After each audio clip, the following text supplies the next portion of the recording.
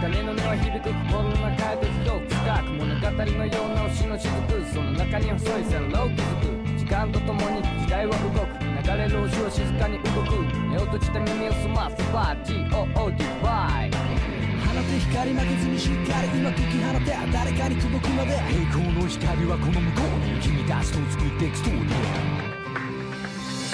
見上げた夜空の星たちの光西への思い願いが時代を超え色あせるなくともキラリ瞳に映る誰かの叫び風に思いを月に願いを力ある限り生きてくんだ今日も見上げた夜空の星たちの光西への思い願いが時代を超え色あせるなくとも僕らの思いもいつか誰かの胸に光り続けようあの星のように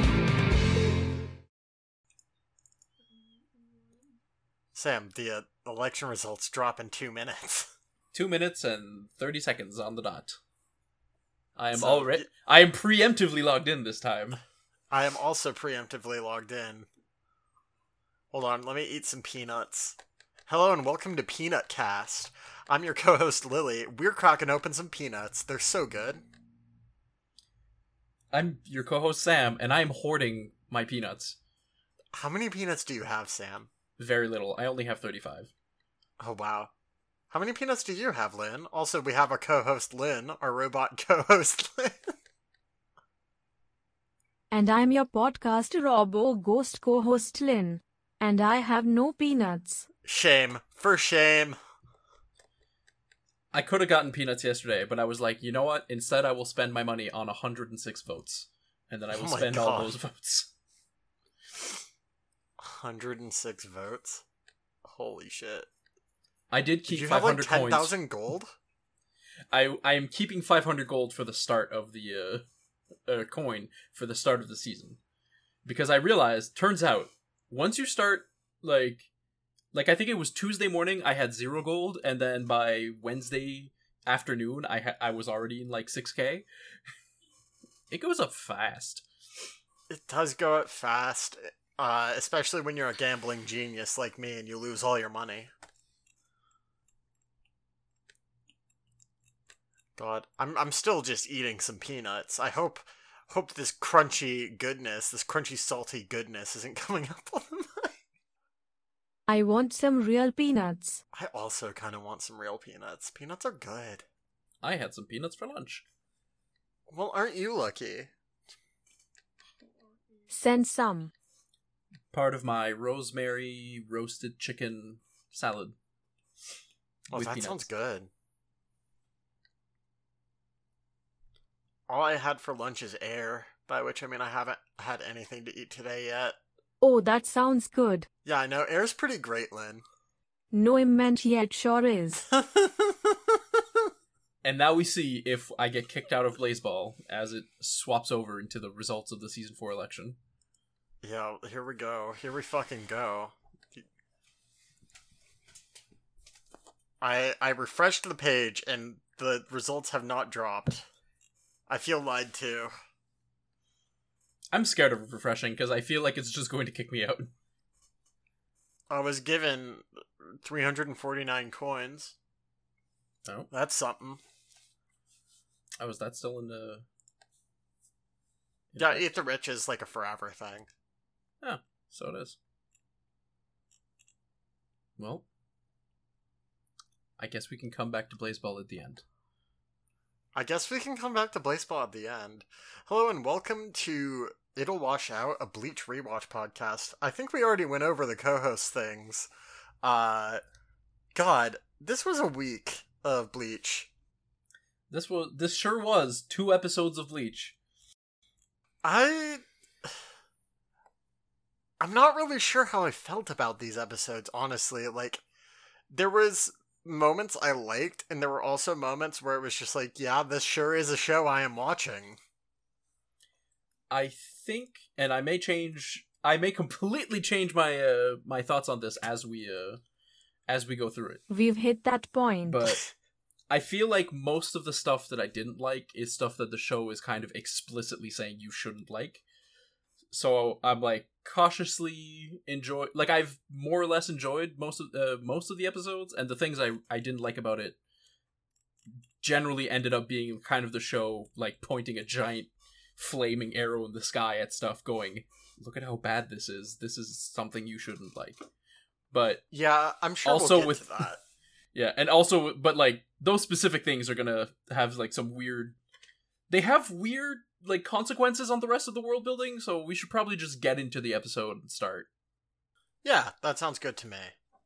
Let me wait for my wife to be done with these pillowcases so that it does not come up on the recording while I'm narrating. Sorry. It's okay. Take your time, honey. I don't know what it is about my podcast that puts Aiden in the cleaning mood, but you know what? Here we are. The only one you're inconveniencing is Lily, and that's okay. Sam says the only one you're inconveniencing is me, and that's okay. It's not quite wrong. I can't believe you're giving my wife yet another way to inconvenience me. I do it Listen. already. I'm always there to be supportive. Alright, are you good? Yes. Okay. Episode 21. Enter the world of the Shinigami. Several alarms sound in Soul Society. A voice announces that something has been detected in the western Rukongai, alerting the Soul Reapers in areas 3 to 8. In the Dongai, the world connecting Soul Society and our world, Ichigo and the crew run full force as Uryu notices a wall chasing them. Yoruichi states it's all over as the cleaner catches them, before a tendril latches onto Uryu's cape. Ichigo prepares to act, but Yoruichi stops him, as his Zanpakuto being part of his spiritual being means that he would be caught too if his Zanpakuto, touched the wall. Chad rips off Uryu's cape and puts him on his shoulder, continuing to run. Uryu protests, but notices a light forming in the wall chasing them. Yoruichi curses, noting that this is the cleaner, and it happens once every 7 days. It just had to be today. The group closes in on the exit, and Orihime uses Santen Keshun to block the cleaner as the group escapes. This was an okay opening bit. I really I love the look and sound of the sliding woodblock alarms, where it's just a bunch of woodblock on the walls that are flying up and down. It's what's happening? Oh, it's their alarm system. That's really cool. Yeah, I really liked the alarm system too. For those who aren't watching the show, the way the alarms look in Soul Society is it's essentially a bunch of wooden tiles with it looked like kanji on it, just sliding into place and up and down, and I don't know, it just looked really cool. Yeah, and I think the idea is that what's written on the blocks is basically saying oh, there's intruders in this area of Soul Society. It's oh, that's what I got from it too. Overall, just a cool bit of world building. Yeah, and also immediately just Chad and Orihime just from the jump going, yo, we're way more useful than either of these two chuckle fucks. Because Chad just reaches over to Uryu and he's okay, you don't need this cape. Boom, let's go. And then keeps running, and then Orihime is the only reason any of them are alive. I love how Uryu is just no, Chad, I have legs, I can walk, I can run. And Chad's no, I'm not listening, you're being carried, we're doing this. It's just like a game of League of Legends. You have failed me once, and now I will carry you. It's a game of League of Legends, but with less slurs. The group are safe. Uryu is surprised he already went through his extra cape, and Orihime is happy nobody got hurt. I just love the fact that Uryu, points out he had an extra cape stored really quick. And, he did expect to go through his extra cape. He's just damn. He came prepared. He's damn, I didn't expect to pull this out so early. And you're what are you... Do you have just an extra cape in your backpack? What? Fashion is important. Fashion is important. Yoruichi chides Orihime for risking her life, stating that if one of her fairies had been touched, it would have been over for her too. The dust settles, revealing the Rukongai, and Yoruichi explains this. It's the first area that souls come to live in, and it circles the Serete, where Soul Reapers live. The cat states it's the poorest area of Soul Society with the largest population. But where is everyone? Okay, really quick, because I know we're going to have to talk about this. I find it very, very strange that there's class in Soul Society. Love to be introduced to a caste system within 3 seconds of landing in a new universe. Yeah. Like, it honestly kind of took me out of the episode a bit, because, like, up until this point, like, obviously we've had the stuff with, like, Renji and Byakuya, taking, Rukia, and, like, we've had, like, very short glimpses at Soul Society, but, like, to this point, what we have been told is that Soul Society is basically this universe's equivalent of heaven. And to me, it seems really weird that Kubo would be like, oh, what should I write heaven like? Oh, capitalism? A class system? This seems great. So the way I think, and I'm not like super well versed in Buddhism, but I think it might have something to do with the concept of like multiple reincarnations, where you move through like various stages as you go. Yeah, it does. Because they like people arrive, like people die, and then they arrive in Rukongai. And we know that we don't know if this is the norm yet, but we have heard of people being taken from Rukongai to the Seirete, which is the Soul Society area. So I think it's like the idea is you die, you have your first afterlife, and then eventually you ascend to like the other afterlife. But my problem is it's right there. There's no fence or anything. You can just see 20 meters to your left the people with the really nice buildings while you're in a shitty shack. Yeah, I don't know. It just, to me, and this is not me saying, oh, we should be writing the show. It's just like... Well, there is a great big wall. Not yet, though. It comes after. To me, it almost seems like there should be a third faction. Like, it almost feels like if that's what we're going for, it almost feels like Soul Reapers should be like the middleman for like a real heaven, and that Soul Society should be like almost like the purgatory, if that makes sense. Like, I don't know, it feels like that would feel more natural to me than, hey, this is heaven, but first you gotta live in poor heaven. The main issue at this point is that we don't have the full picture of how Bleach presents its reincarnation cycle, essentially.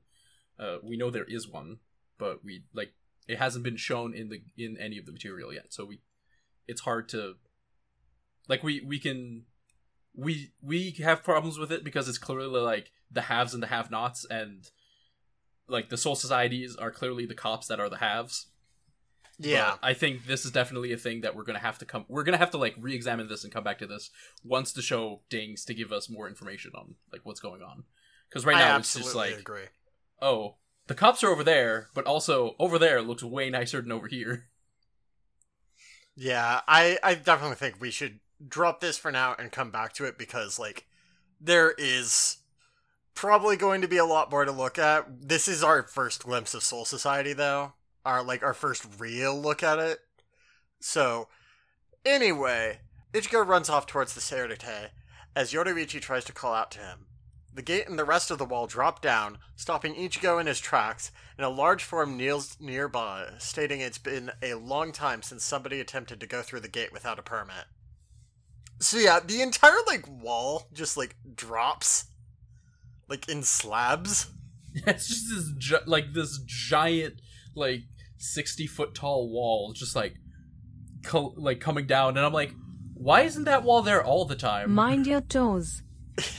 I think it's, like, I don't know, it's a good question. It makes for a really cool effect, but I'm still of the opinion that letting the Rukongai see into the Seirete is needlessly cruel, is my opinion. That's what I feel like, too. But also, I'm like, you know what? The Soul Reapers are probably like, we could have the wall up all the time, but then we wouldn't have as good a view.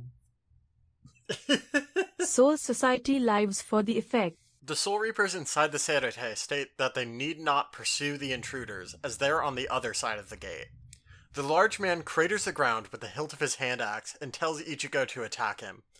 Yoruichi states that this is Jidanbo, the strongest giant in all of Soul Society, and he was chosen to guard White Way Gate because of this.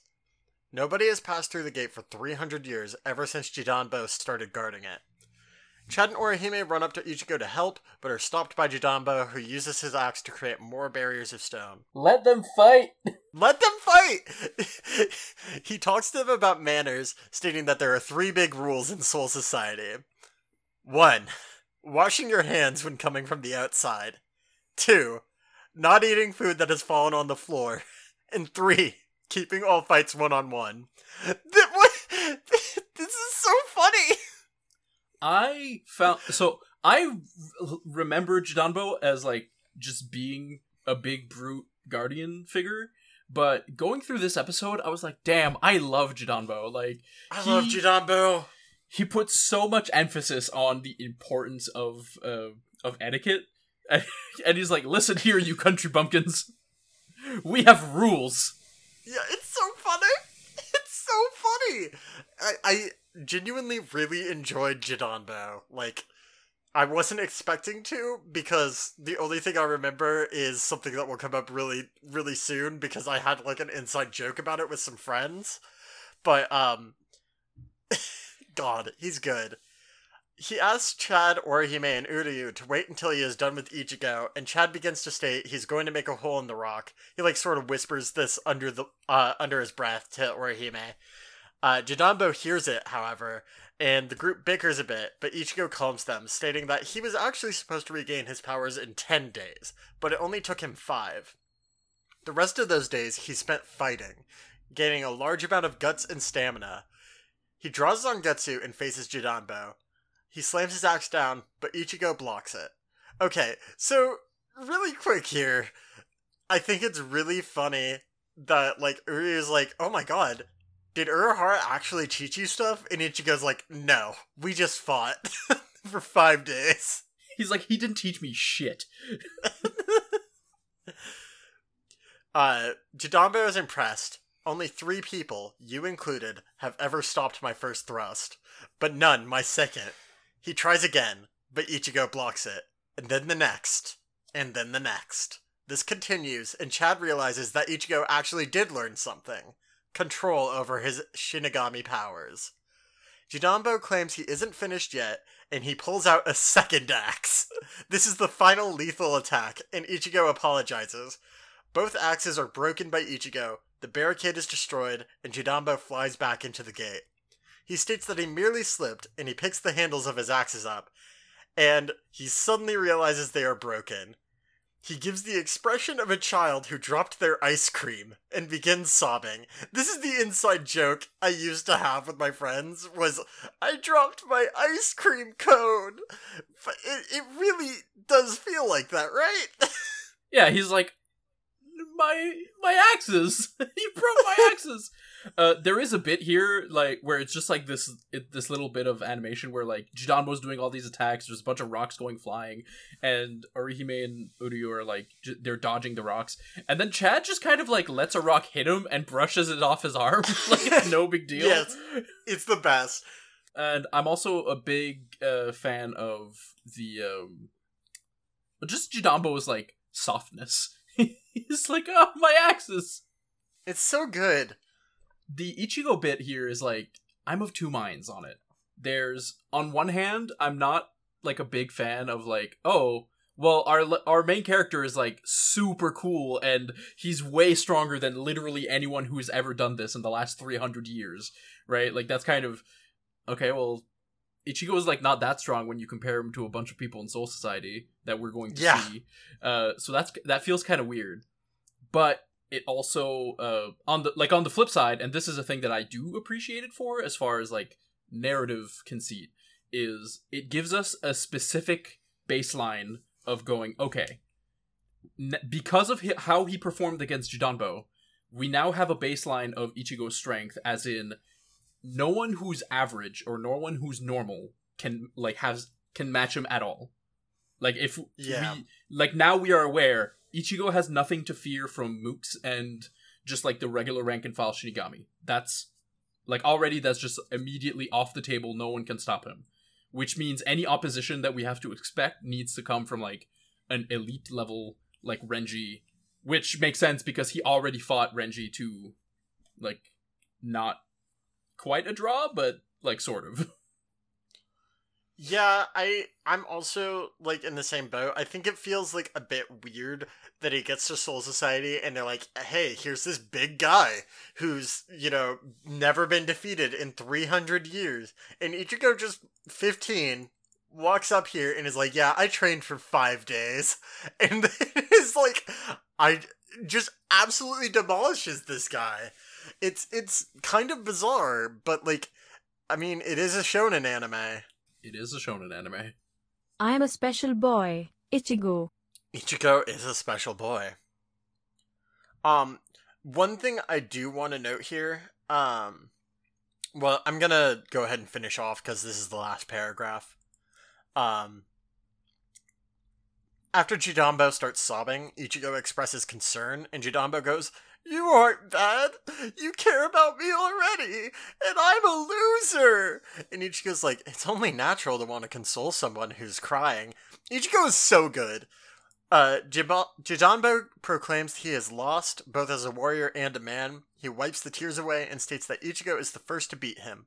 He grants the group permission to enter and tells Ichigo to be careful, as Soul Reapers are powerful.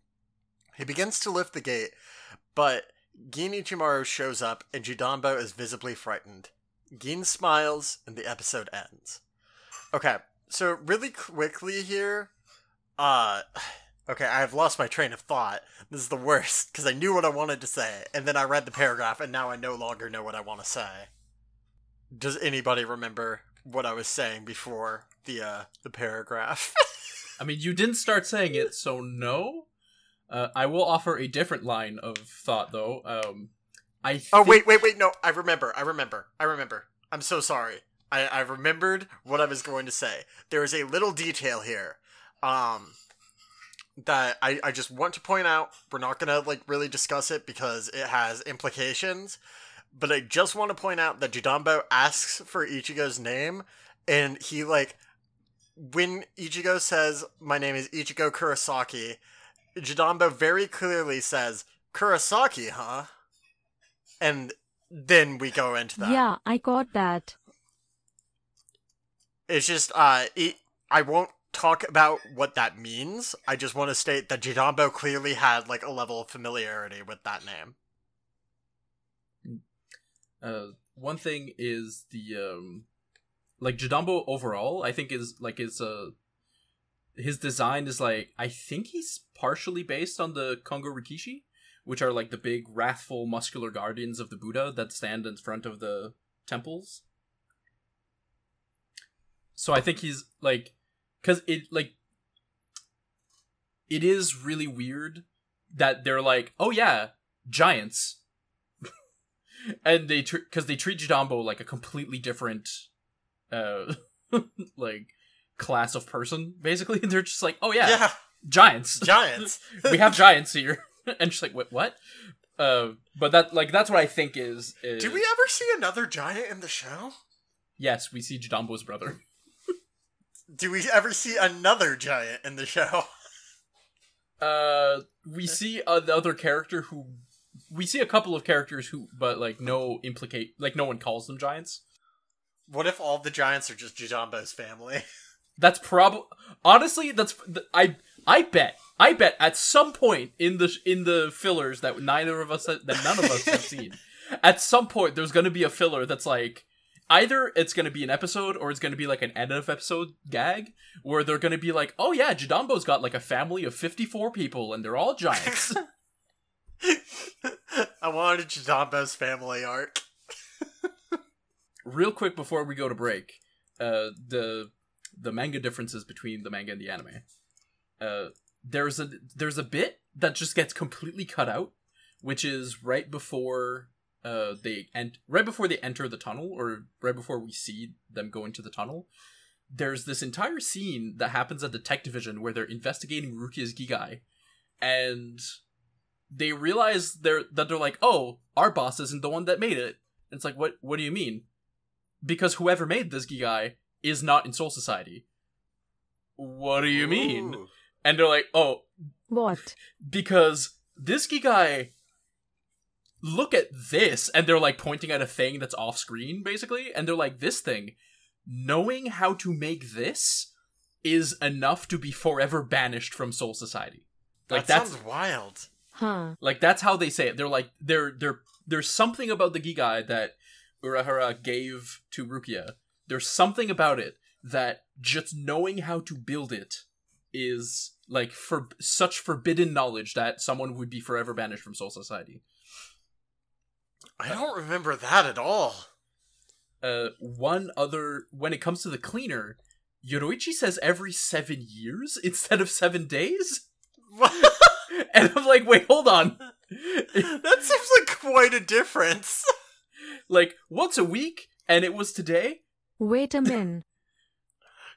To be fair, like, one thing, like, I was thinking when, like, Yoruichi was like, oh yeah, it appears once every 7 days, I'm like, couldn't Urahara have, like, planned around that? Like, I'm sure, like, every 7 days, that should be, like, pretty easy to be like, hey, maybe we should just not do this on this specific day. But, like, 7 years? That seems like a bit tougher. Yeah, I'm gonna wait for... That's quite the change and I can't understand why. I can't either. My hypothesis is that it's supposed to be a clue that this was on purpose. Like, my hypothesis here is that if it happens once every 7 years, like, nebulously, and it happened to be exactly on the day that Ichigo showed up, that someone engineered this, and that was on purpose, and that's supposed to be a clue in that direction. That's the theory that I'm going with. I could see that. There's also a bit, which I think was in the anime, but you don't really see it. It's that when they land, Orihime also uses her shield to cushion all their landings. Oh, yeah. I've completely, like, I noticed that, but I didn't really think about it that hard. That was a good bit. And that's basically why she's the only, like, everyone else, like, just face plants, and they're just on the ground, and she's just, like, sitting nice and well, because she's the one who did the shield, so she was, like, prepared for it. When I love how she's like, oh, Ichigo, your landing is so artistic. and he's just, like, face first, ass over end, like, just like, it is not possible to be less graceful than the way that he has landed. It was very funny. When Yoroichi is describing Jidanbo, and, like, talking about how strong he is, it's Jidanbo is said to be able to kill 30 hollows with one swing of his axe. What? What? But Ichigo is more powerful in 5 days. I mean, we've seen Ichigo take out, or at least push back a Menos Grande. I mean, yeah, fair. It's just really funny that it's like, oh, he's never been defeated in 300 years. And after 5 days of training, Ichigo's like, yeah, he's no problem. He's a pushover. Yeah, there is a bit with Chad's dialogue, which it's a little bit different than in the anime, where essentially he's saying, like, well, Ichigo had, like, this massive power reserve, but the only thing he didn't have was combat experience. And that's what those 5 days of training were for, just pure combat experience. Yeah. There is also when Ichigo says, instead of saying, I'm surprised you waited for me, to Jidanbo, basically he stops talking, and Jidanbo is the one who talks first, and he asks if he's done talking. And Ichigo responds with, not really, but I didn't ask you to wait either, so whatever.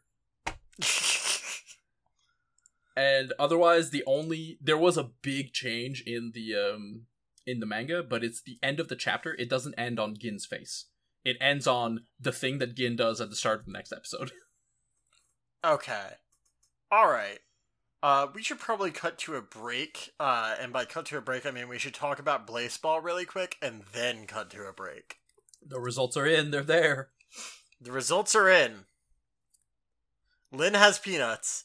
I have peanuts. Excellent. Okay, the 2 decrees this week are Targeted Shame and Alternate Reality. Targeted Shame. Targets appear. The Hades Tigers are targeted. The Chicago firefighters are targeted. The New York millennials are targeted. The Breckenridge jazz hands are targeted. Shame deepens. What this means is essentially these 4 teams, whenever they get shamed in a game, the next game they start with negative runs equal to the amount of shame runs that were scored against them. I'm correct about that, correct? Yes, that is. That's what targeted shame is. It's specifically the 4 top teams in the league that are getting hit with the enhanced shame. Oddly debuff. happy that Tame the Tigers didn't go through. Yeah, I wonder how alternate reality is that everybody. I think it's everybody gets 1 pitcher and 1 runner has their stats randomized. Yeah, I believe that's the case. I voted for that one. That's what all my votes went to. Also, it's the Reverb era. It is the Reverb era. It's the Discipline era Reverb, as opposed to the Discipline era. I think continuation.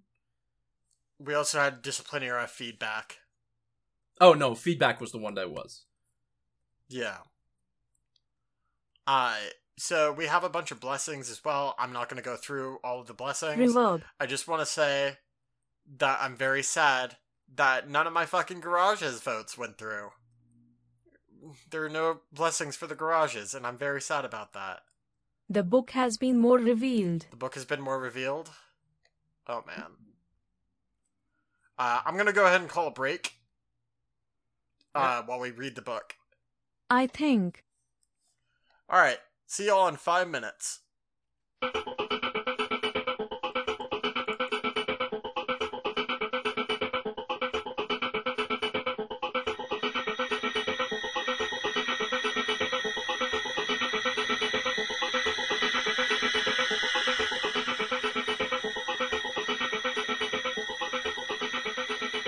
Okay, welcome back.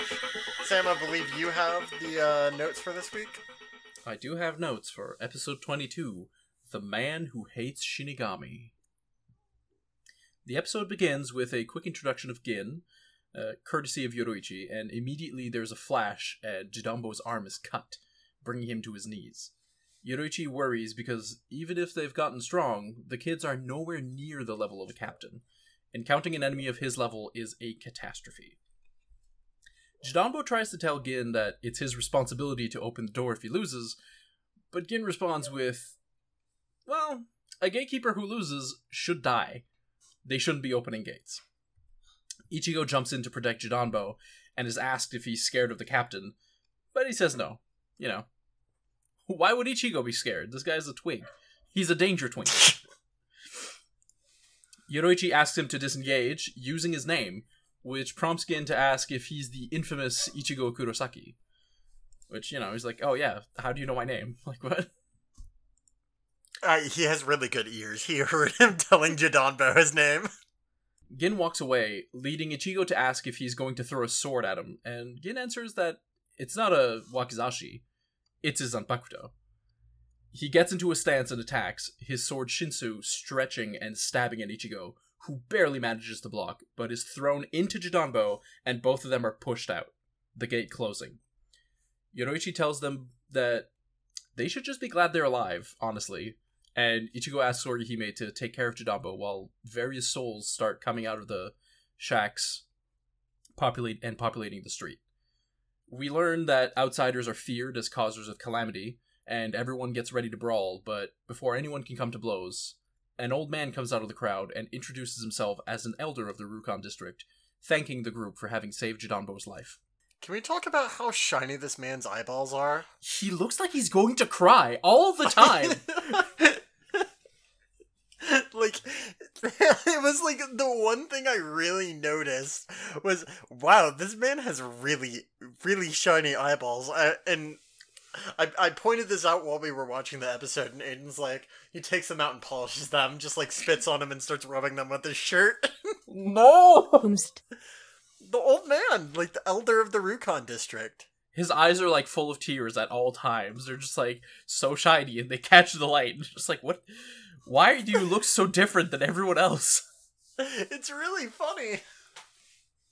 I really like how, like, the whole faster than anyone can see or react to thing is reminiscent of Byakuya's first appearance when he actually did something. And it's like, Yeah. oh damn. Like, Gin is this guy's a threat. Like, captain level, okay, clearly a threat. So Byakuya's not an outlier, just all the captains are going to be terrifying, I guess. Yeah, it's a really good way of showing that.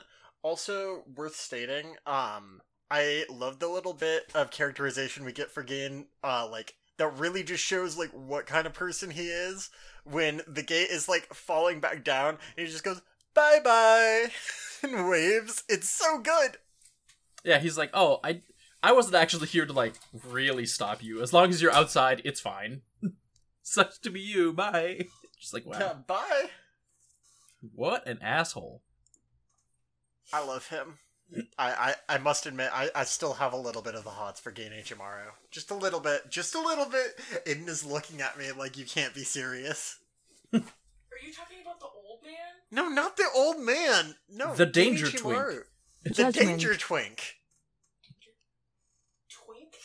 Are you talking about the guy with the bandana? No, not that. That's Ganju. No. Do you even watch Bleach? No. Not by choice, they don't.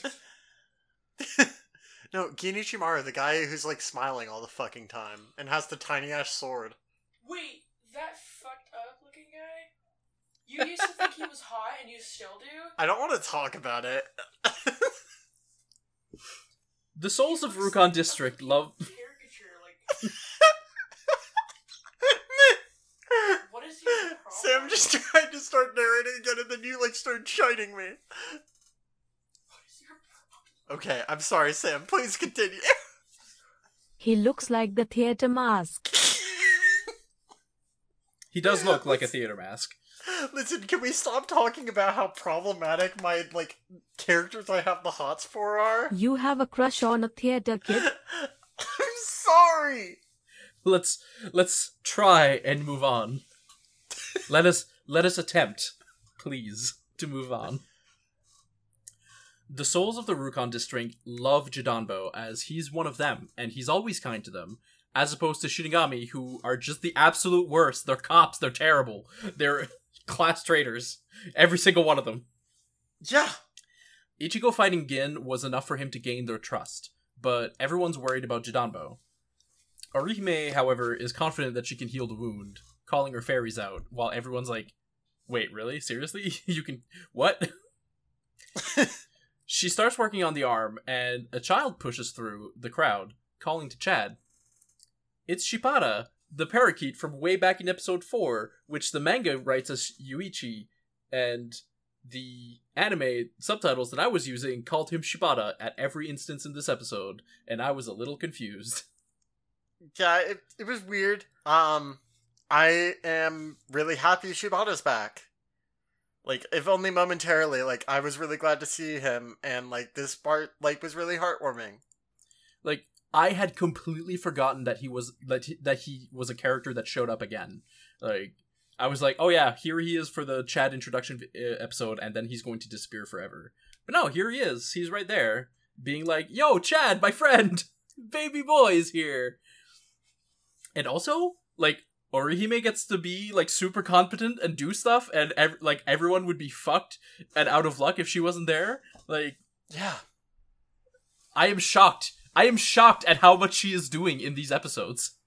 Yeah, same. I'm really shocked. I was kind of, like, surprised Chad didn't get that much to do except be, like, emotionally resonant here.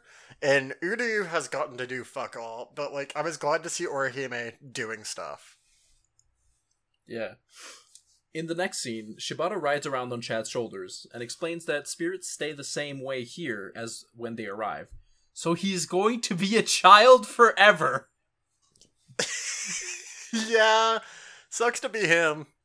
Chad asks if he's found his mom, but he immediately gets introduced to Shibata's new older brother. In the Rukon District, people gather into family units and live together.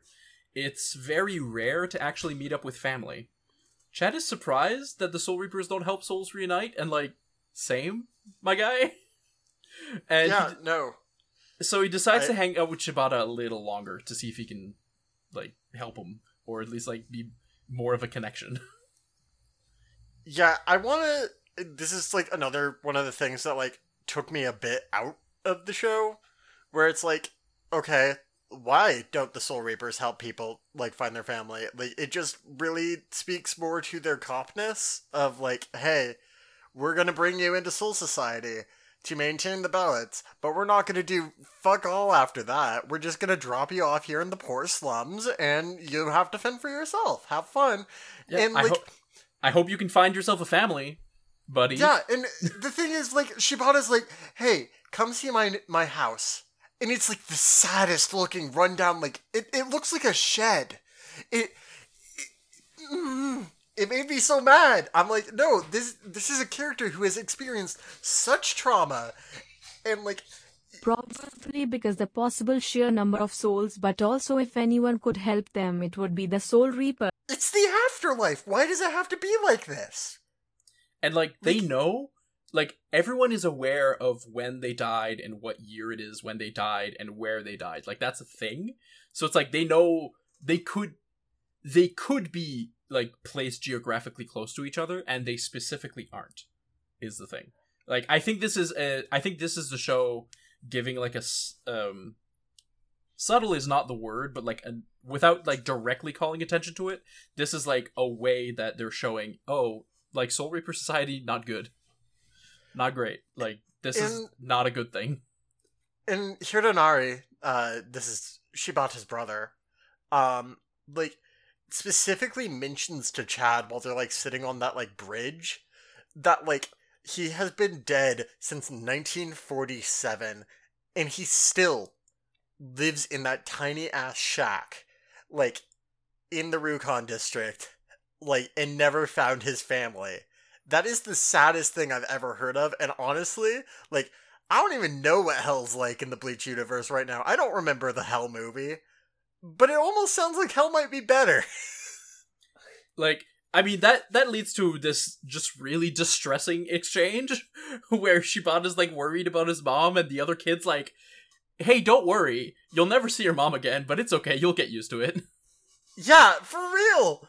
It's like, what is this show? Like, it feels very, very strange. Yeah, no, Lynn has it, like, right here. Because apparently it's impossible to imagine a society that's still burdened by capitalism and bureaucracy, or to imagine that's not still burdened by capitalism and bureaucracy. And I agree. It's like, it really, really begs the question, is this what Kubo wants the afterlife to be? Like, a class system where people, you know, like, we talked about, like, reincarnation and stuff, but it's really weird to me that Rukia, for example, and, like, let's dive in here real quick.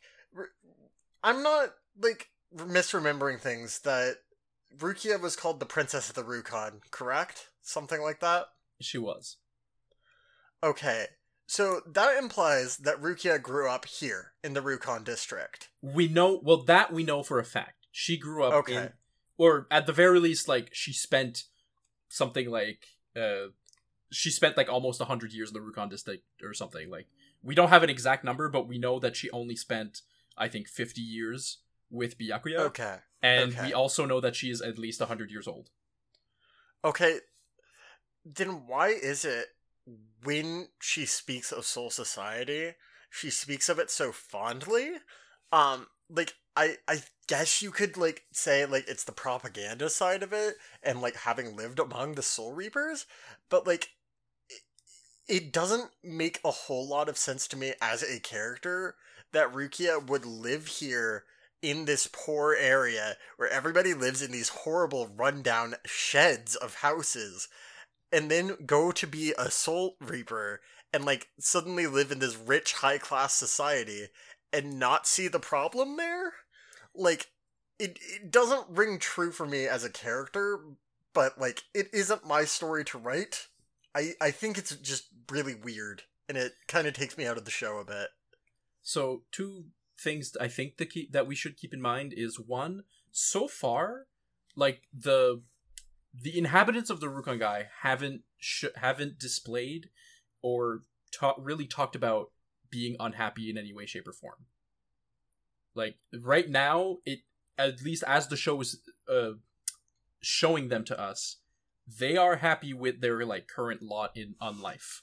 And, like they have problems and they have a bunch of issues, but almost all of them are, we hate, like, the Soul Reapers are jerks. That's, like, the main issues. True.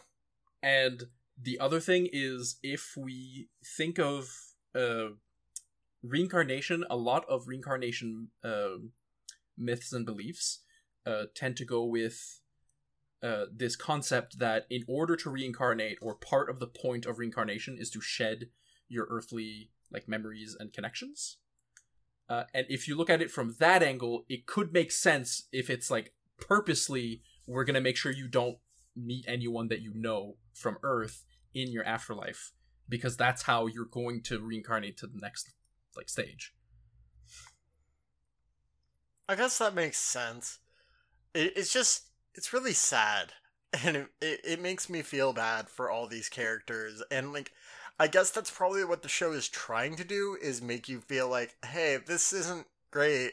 I feel bad for Shibata not being able to find his mom, because this is a character we already know. And, like, yeah, Lynn says that makes the rich part of the Soul Society a little more nonsensical. Do you care to expand on that, Lynn? If you have more to say there. I will say, we call them rich, but so far it's their more, like, the stuff is well kept, but we don't actually know anything about, like, the, like, day-to-day life of a Soul Reaper. That's fair. Like, for all we know, the rank and file spend all day in, like, prayer and meditation and training, right? We do know there's, like, nobles. We know there's nobility, which definitely, like, yo, what the fuck, Soul Society? But the show hasn't gone into it at all so far. Yeah, I agree, Lynn. Lynn says it's just weird to juxtaposition the two circles and not draw on real-world parallels, and I agree with that. I definitely think, like, it's something that we're going to be, like, continuing to talk about, especially as this arc goes on. And I feel like when we get to later arcs of the show, where we go to a different world, because I guess, I don't know, I guess spoilers, ? Later we're going to go to the Hollow World.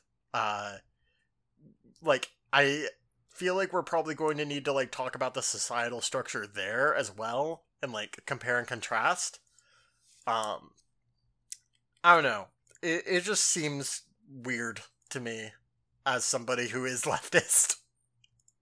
Yeah, I guess I'm gonna actually have to read those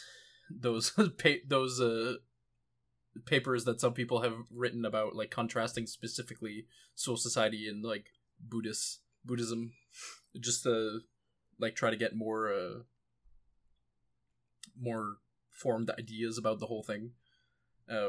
But so for now, I guess we can just, like, table the that aspect of things. Keep an eye. Class Watch. We have Class Watch now. Class Watch. And come back to this once we get more information in the future episodes. We gotta keep this part short. We have, like, I have a fishing trip to get to. Let's talk about the class system in the Soul Society for 20 minutes. You played yourself. So to finish up with the Chad scene, Shibata asks Chad, like, why he's here, and, like, what he's, like, why did you come to Soul Society? What are you doing? Did you die? Apparently not, I guess. And they see Ichigo from far, who's just, like, sitting on a tall, I guess he's like a cat. He's just like, I'm just gonna sit on this very tall thing. Chad said it's because even if he can't see past the wall, he's going to try to see past the wall.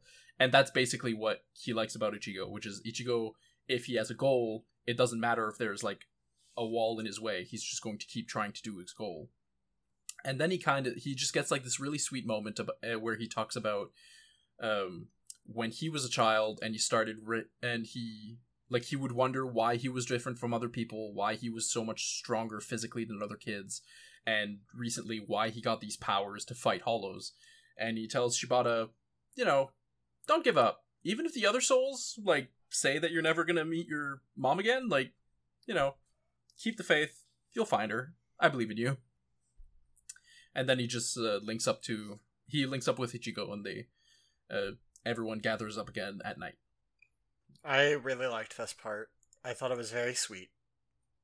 It's a very cute thing, and I like Chad like having a similar reaction to us, which is like, 1, why aren't the Soul Reapers helping you? 2, don't believe these guys. Like, you can do it, kid. You can do it, kid. I believe in you. You can fucking do it. Like, for real. Chad's a real one. That night, Yoroichi tells the group that now that the gates drop, security inside will be on alert, which means they have to find a way of entering without going through any of the gates. And the cat asks the elder if he knows someone called Kukaku Shiba, who constantly changes residence, and I guess they just keep moving around. The elder is surprised and asks Yoroichi if they mean to use that to go through the wall, and a ruffian flies into the room, thrown off his riding boar Bonnie, and just completely eating shit. He greets the old man, who calls him Ganju, and immediately tells him to go home because he's upsetting his guests. But as soon as Ganju sees Ichigo, he gets his hackles way up. They it up like proper delinquents until Ichigo punches him clear across the room. Ganju introduces himself, and he's got 4 titles, all of which are self-professed, including... It's really funny.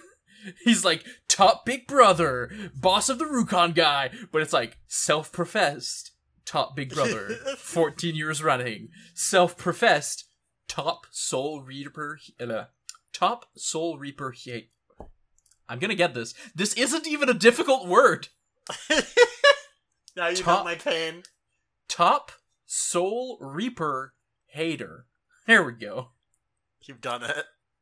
Ichigo dismisses him, which leads to Ganju diving into him and pushing him outside for a fight.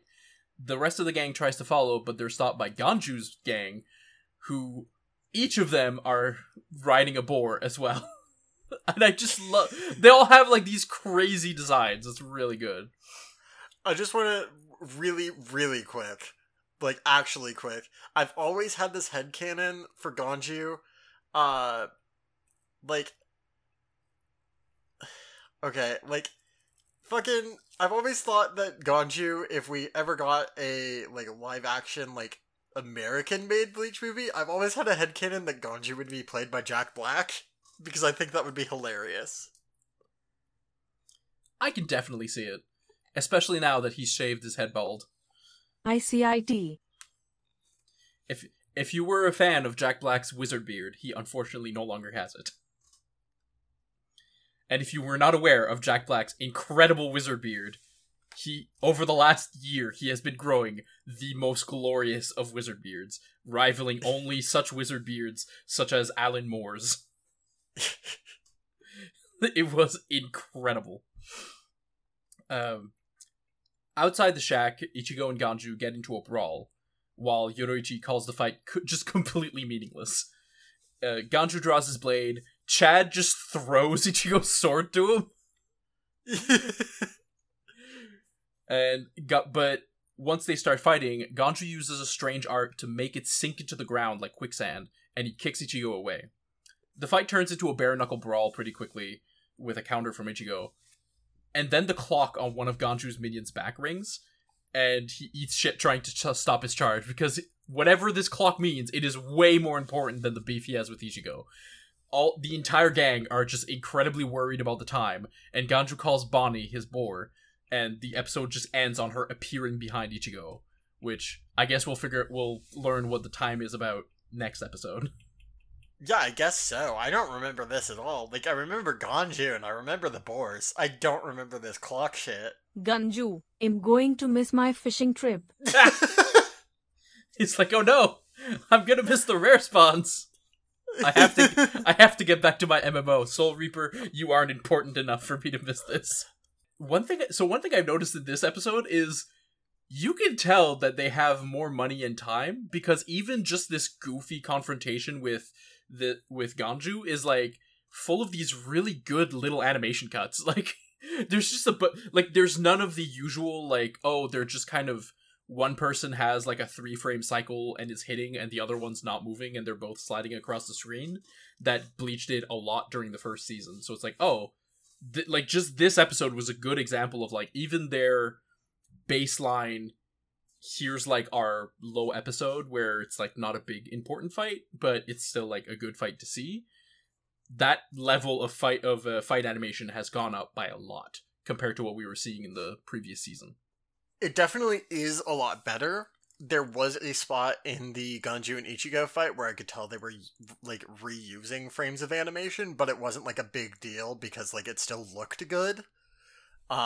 It was like just the part where Ganji's like punching Ichigo's sword, or not his sword, just punching at Ichigo. But like overall, yeah, the animation was a lot better this episode. I think in the last episode, it still looked kind of muddy. Like there was a little too much like bloom filter or whatever like on it. So it was like a little hard to see what was going on completely. But like overall, animation a lot better. So the manga changes for this one are like, honestly, they're kind of a lot. Really? Yeah. So it's like part of it. Some of them they're a lot. Like just holy shit. I understand why this was changed. Some scenes are just completely replaced by other scenes, and some of them it's more like this scene means other stuff. So first up, the thing that happens at the end of the chapter instead of at the start of the episode is Gin shows up, cuts Jidanbo's entire arm off, and sends it flying to crash onto a house. What? Oh my god! Like, and then he says, that won't do at all. A gatekeeper ain't supposed to open gates. And it's like, holy shit! Like, the chapter ends on that, and you're like, oh my god, what? Yeah, I got that impression, but holy shit. Love that. Honestly, like, I would have loved to see that. That would have been scary. Yeah, and then, like, the next chapter I think the next chapter is called Crimson Rain, and it basically starts with just Gin standing in front of Jidanbo, and there's, like, just blood raining all around him, and just like, okay, this guy, terrifying. Just completely terrifying. Yeah, for sure. Fucking hell. And, one small detail, so at the end of every chapter, there's always, like, on occasion, there's, like, these little goofs, but usually there's, like, this little, just one corner of a page sketch, and most of them are just gags that are happening, like, off-screen, but they're implied to be happening, like, it's stuff that implies to be, like, part of the story, like, they're canon. The last couple of chapters, basically, it's just, like, Renji reacting to, oh, there's an alert, and he gets his sword out of storage, and someone was fixing it, basically, and he gets his sword, and he runs around, and, you know, the one for this chapter where Gin, like, cuts off Jidanbo's arm, it shows that Renji is standing in the shadows between two buildings, like, and we see, also in frame, we see Gin's back, which implies that he was at the gate as well. That's... Or what? And it's like, oh damn, Renji was there. But he was hiding and didn't talk to anyone, basically. So just something to keep in mind that apparently he was there. It seems like a weird change, frankly. Yeah, well, it's just like this small detail that they don't, like, because the main manga doesn't go into it either. So it's just like this little, like, plus info thing, but it's like, oh, that's interesting. Gotcha. The effort, so obviously because it's the entire arm that gets chopped off instead of just getting his bicep cut open, the effort to put Jidanbo's arm together is like dozens of Rukon souls are just having this big Gulliver's Travel moment where they're standing on him and pulling on ropes to tug his arm like against his shoulder, and there's a whole crowd that's like pushing against his arm to keep the wound closed and all that stuff, and just basically everyone's working together so that Orihime can fix it with her shield. I like that. And like she spends like 6 hours on that basically up until a point where his life isn't in danger but he can't use his arm. And then we basically get like a different scene that completely replaces the Chad and Shibata scene, where Ichigo like comes to her, brings her a drink, and he says, "Hey, you should come inside and rest. You're clearly exhausted." And she's like, "Oh, I'm almost done." How long is almost? It's just going to be another 5 hours. And it's just like, it's a really sweet scene between the two, and you see like how much effort that Orihime is putting into this. But yeah, it's like, this is the scene that is just completely replaced with the Chad and Shibata scene. It's like, that's weird. It's just really weird to me, because neither of these scenes have a ton of development, but I don't know, it feels weird that you're giving one character development by removing another character's like little scene. Yeah, it's super strange. Like, it honestly, I would have liked to see both scenes. Like, I realize like we have a runtime to stick to, but it almost feels like there could have been something maybe cut from this episode that like would have been better served to have this scene. Yeah. While this all happens, we also get we get a bit of the Shibata and Chad scene, just not the bit where where they're essentially, we get the scene with Shibata and his brother and Chad, but we don't get the scene afterwards that's just Shibata and Chad. Gotcha. But in the scene with Shibata's brother, we're explained that when souls die, they get they like basically arrive in order of death, and then they get triaged northeast, west, south in that order. So if 4 people died, like basically at around the same time at the same place, they're all going to the literal 4 corners of Soul Society, and that's like explicitly said as being part of the bureaucratic process. Why? Yeah, so that's why I feel like there's a reason. Like it's either specifically to be like part of the reincarnation cycle, or it's to show that the bureaucratic angle is bad. But there is a reason, because he specifically takes the time to say like, yeah, we explicitly like make sure that all the souls are balanced in number, and we send them to like different corners, like in order of them arriving. It's like there is he thought about it. There is a process, and it is in the text. And it's like, okay, well, at least tell me the reason why. Like, just knowing knowing this reason is like so weird without knowing like why they're doing it, right? It's actually kind of frankly bizarre. Like, I want to know more. Yeah, like Lynn says, there's also the fact that not every people that die together are going to be on good terms. And the final change in the manga that isn't in the anime is when Yoroichi is talking about the increased security, Yoroichi doesn't say, oh, well, now that we tried to breach one gate, the security is going to be higher at all the other gates. It's the security is going to be high at this gate, and the next gate is a 10-day walk. We don't have time for that. We're here to save a life. So we have to go with this Kukakushiba plan, because we don't have time to try at a different gate. We have to go save Rukia right now. That makes more sense. I feel like the Bleach anime has like a habit of like hand waving the details a lot, when like the details like make the actions the characters take make more sense. Like you don't have to explain everything, and there's certainly like a lot of things that definitely don't need explaining, but the things that they choose to cut out, it's always like this is the details. I don't like the details that they choose to cut out are frequently the ones that make everything stick together. So it just feels like, well, you could have just cut out like a completely different scene, or you could have cut out like a different subplot of this episode, versus this thing that's like very explicitly like, oh, yeah, no, this makes total sense. It's completely bizarre. Like, I want to know what the process of like making the anime for this was like, because it's very strange to see this show like constantly doing this to itself. Yeah, I'm sure a lot of it is also just on like personal taste, and like part of it might be that it's to help set up stuff that shows up in future seasons, or like just to be able to weave in side stories or filler episodes more easily in the future. Part of it, I'm sure, is just like the personal preferences of the writer or the director who's in charge of it. But yeah, like it's just very interesting to be like, like when we watched the anime, there was this scene and it just really didn't land. Kind of, it was like a little weird, and then there's this bit in the manga which in theory would be just literally the same sentence with like 2 or 3 words changed. Like it's just it's the same like runtime. Essentially, it's like the same length of sentence, but it completely changes the context, and it's like, oh no, this makes sense. This completely 100% makes sense. This is why we have to go to Kakushiba. Yeah, overall, I mean, do you have more manga changes? Nope, that's it. I'm done. Okay.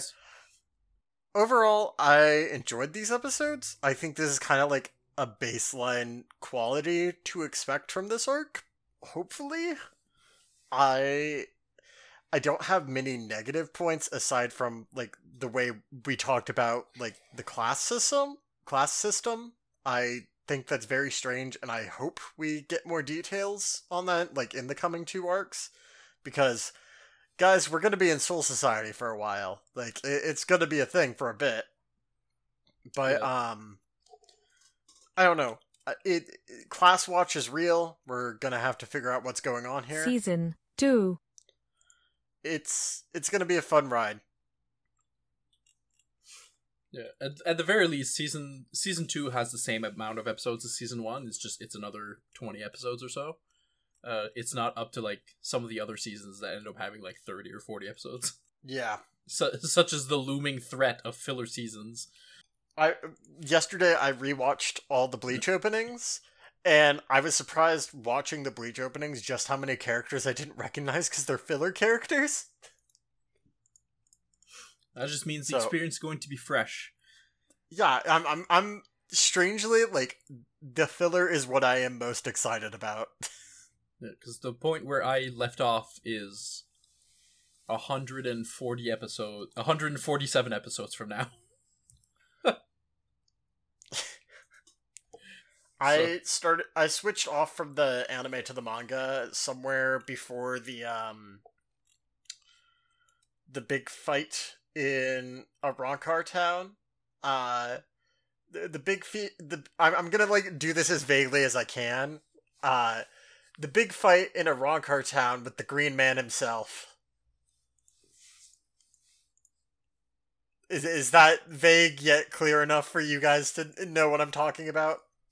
Whether it is or not, further extrapolation is probably bad. Okay. I think we could just end it here. You know what? Yeah, let's just end the podcast. I'm your co-host Lily. You can find me on I'm your co-host Lily. You can find me on Twitter at lavender_pause. I'm Sam. I'm on Twitter at SSBSLJ.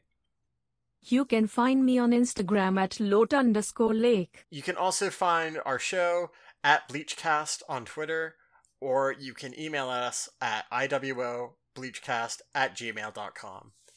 I don't have much more to add this episode. I hope y'all have a good weekend, good week, and commitment is a strong word. Commitment is a strong word. Stay safe and stay healthy. 支えてくれる人たちに日頃の思いを込めたラプソディアプリシエーションな気持ちを堂々けいつもありがとう本当はありがとうたとえどこに立って君の存在に感謝してるよ黄昏の街が赤く染まる頃何気なく道を歩いていた行き交う人の群れが増す午後なんとなく立ち止まってみたぽつりと空いた心の隙間埋めるように動いた携帯のマナー君は一人じゃないほら皆互いに支え合ってくのさいつも支えてくれる人たちに日頃の思いを込めたラプソディアプリシエーションな気持ちを堂々けいつもありがとう本当はありがとうたとえどこに立って君の存在に感謝してるよ